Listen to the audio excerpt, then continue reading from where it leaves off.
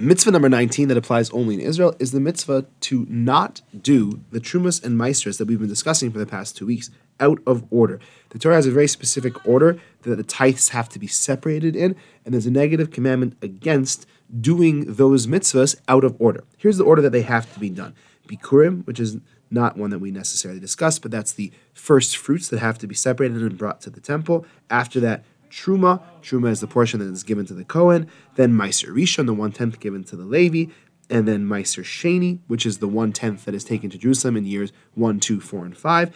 Or Meiser Ani, if it's in years 3 and 6.